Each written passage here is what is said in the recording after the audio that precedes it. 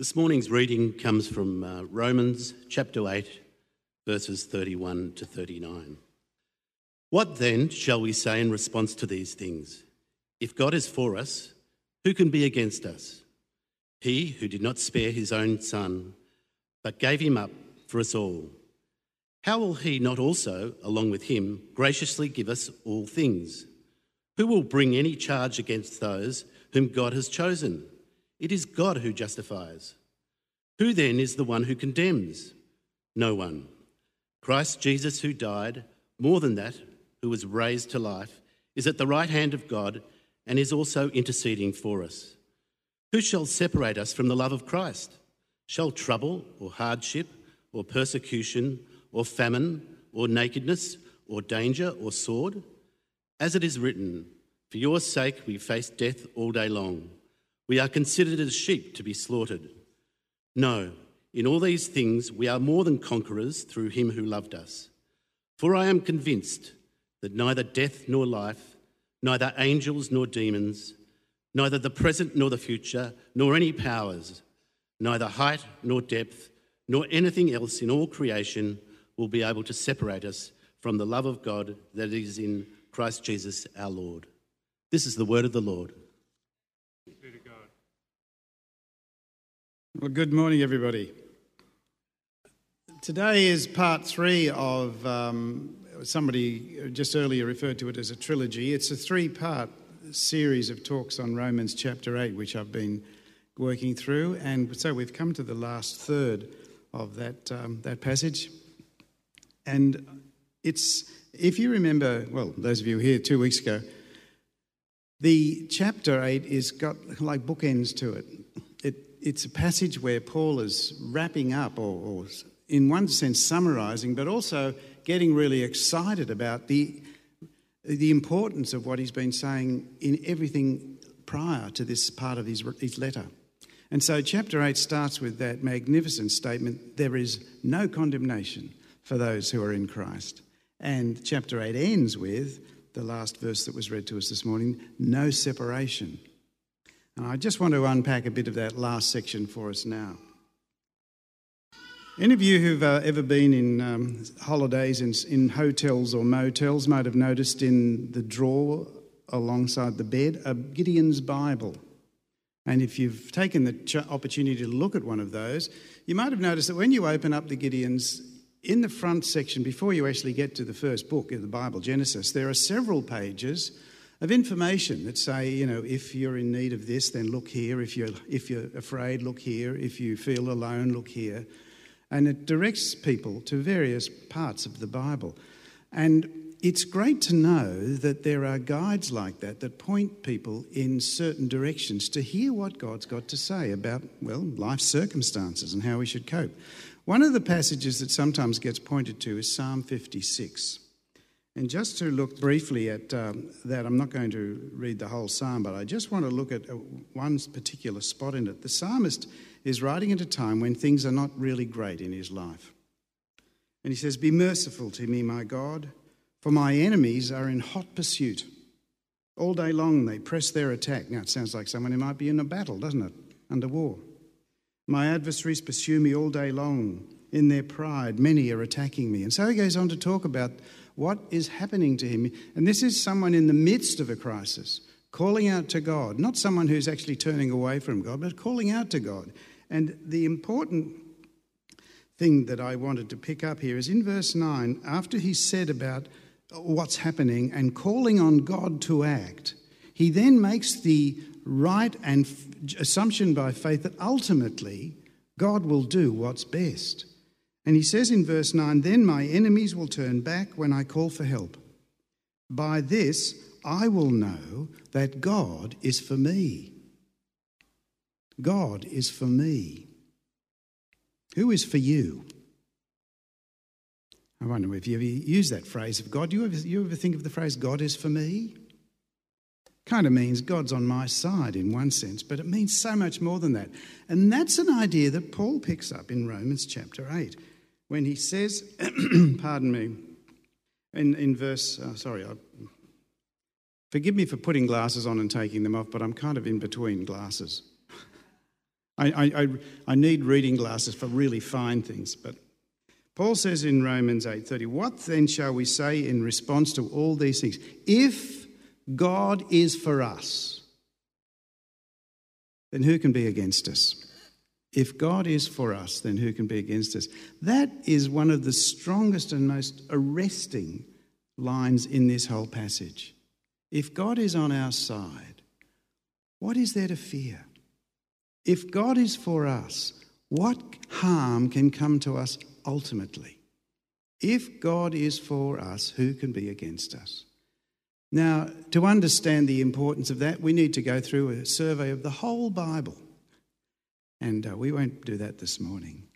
But it's in the context of, Paul is talking about the God who brought the Israelites out of slavery in Egypt, brought them through the Red Sea, brought them through the Promised Land, brought them into the Promised Land and established them as a kingdom.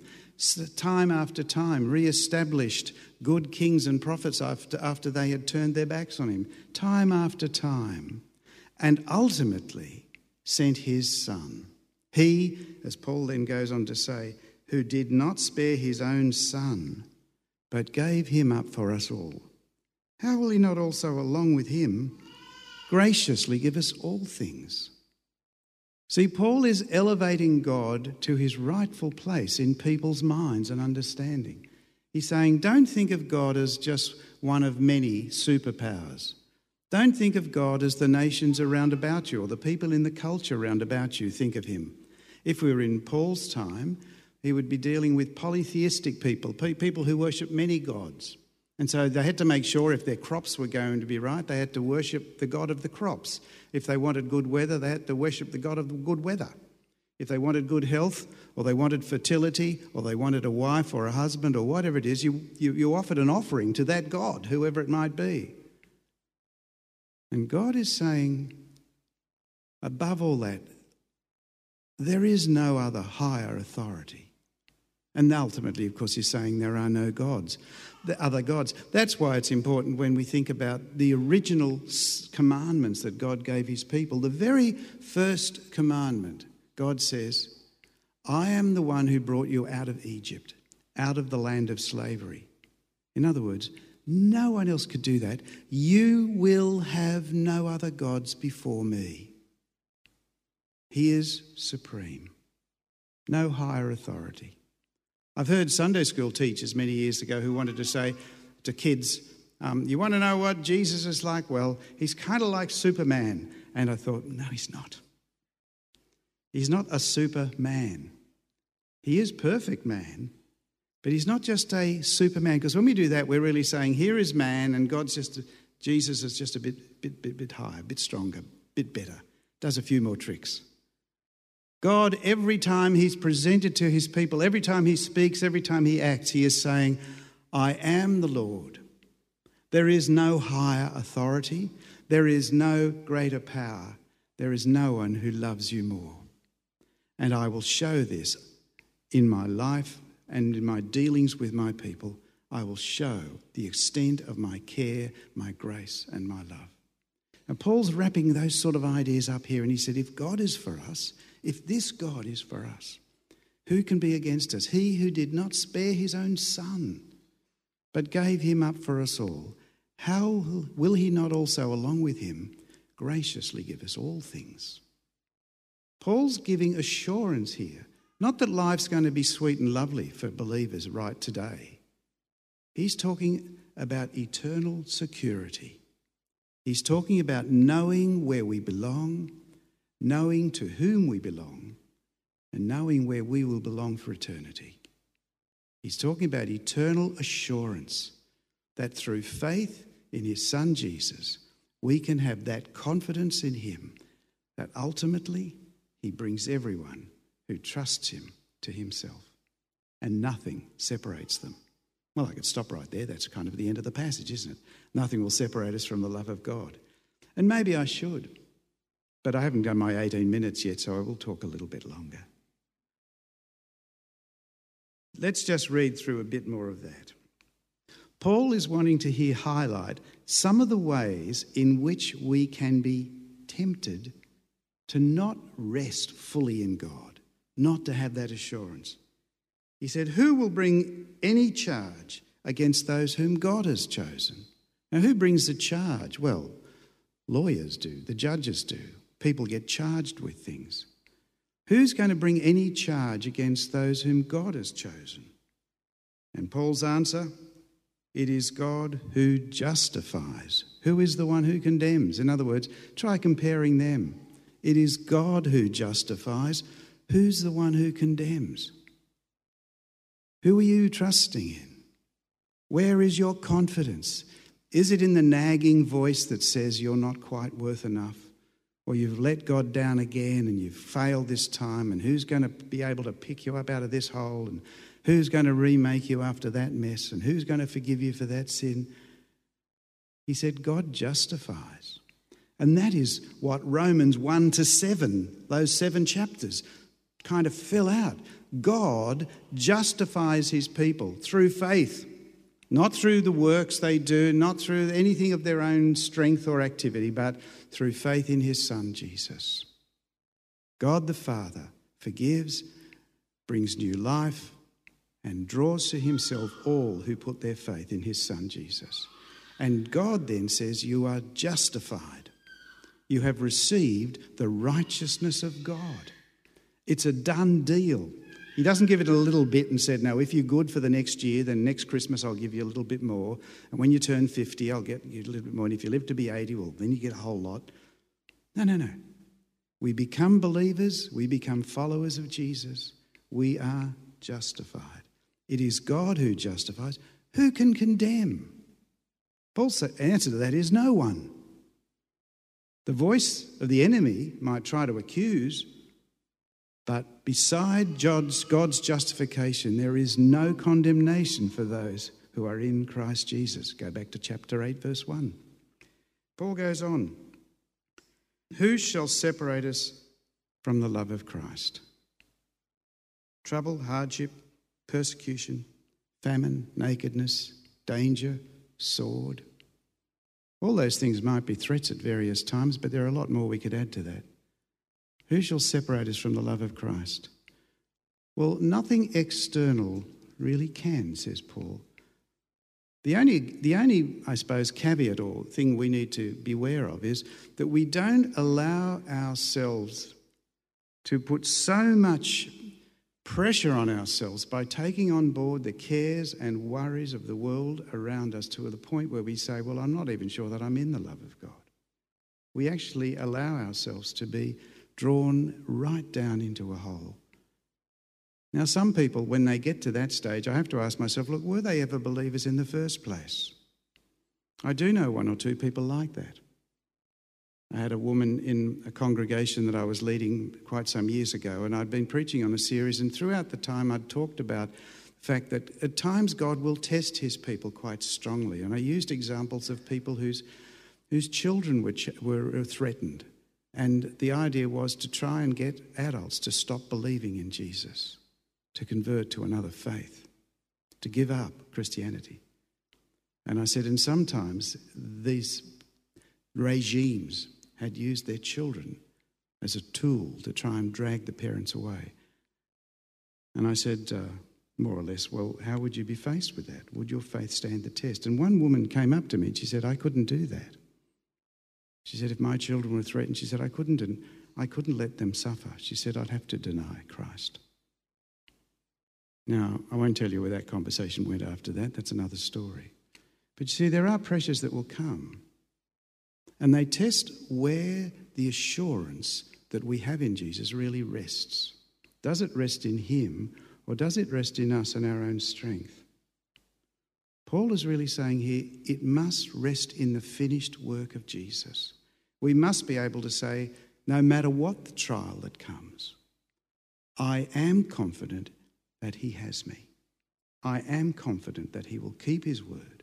I am confident that he is the God who has, throughout history, continued to demonstrate his ability to draw his people out of the worst possible circumstances in faith to stand and not be shaken. We could go back through story after story from the Old Testament and New Testament and look at people whose lives were challenged so strongly, and yet they stood firm, not because they were super Christians, super believers, not because they were great women and men of faith, but because they were people who knew who held them, people who knew the God who held them. And Paul is really wanting to reassure his readers here that that is the God who holds us. If we are believers in Jesus, if we are those who've been justified, God holds us and sustains us. And so he says, who shall separate us from the love of Christ? Trouble, hardship, persecution, famine, naked, danger, or sword? No. In all these things, we are, do I hear anyone say it? More than conquerors. That's right. A few voices actually spoke out loud. That's amazing. Good. We are more than conquerors. Do you think of yourself as more than a conqueror? I mean, how can you be better than a conqueror or more than a conqueror? Paul's really saying what we are is so much bigger and better than we can imagine.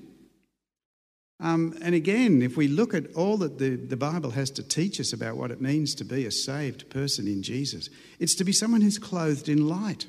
It's to be someone who's clothed in righteousness, someone who's been brought from death to life, someone who was once dead and going to hell but has now been raised to the status of son or daughter of the living God. And on we could go looking at the ways in which God elevates the status of his people. That is us. We are more than conquerors through him who loved us. And here we can, I hope, all echo with Paul when he says, I'm convinced that neither death nor life, angels nor demons, the present nor the future, nor any powers, neither height nor depth, nor anything else in all creation will be able to separate us from the love of God that is in Christ Jesus our Lord. Fellow believers, we are held by the precious hands of the only true God. We are saved by the precious blood of the only true Saviour, the only eternal one, the only one who has died for the sins of the world. We are held and nurtured by the one who has put his life in us. We are the recipients of his Spirit. We are those who know the living God, and that is the living God who will sustain us and hold us through every moment and every phase of this physical life until the day we see him face to face. Amen. Can't go without singing a song.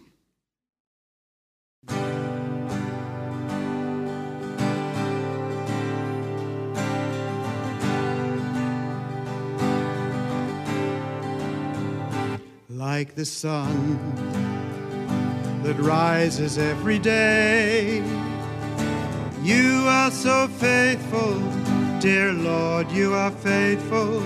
Like the rain that you send and every breath that I breathe, you are so faithful, my Lord.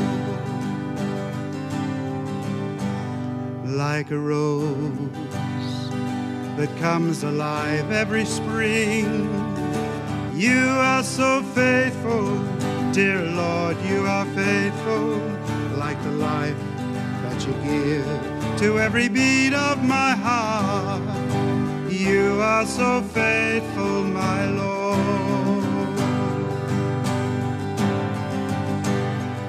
I see a cross and the price you had to pay.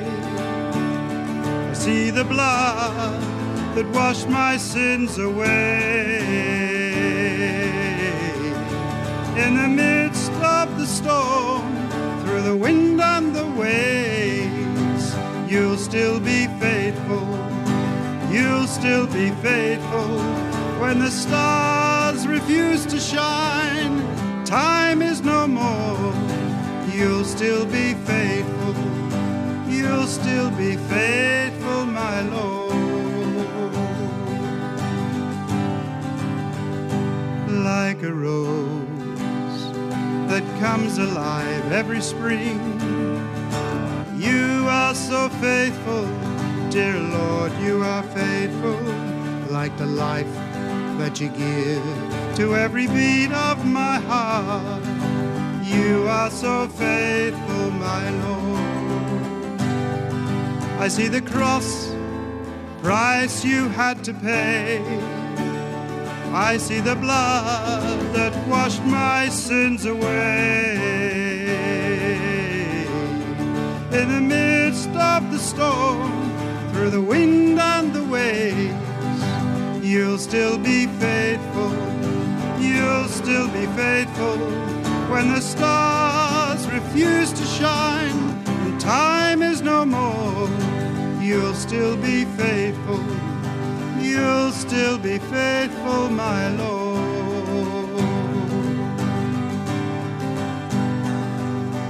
Great is your faithfulness. Great is your faithfulness. Oh, great is your faithfulness, Lord, unto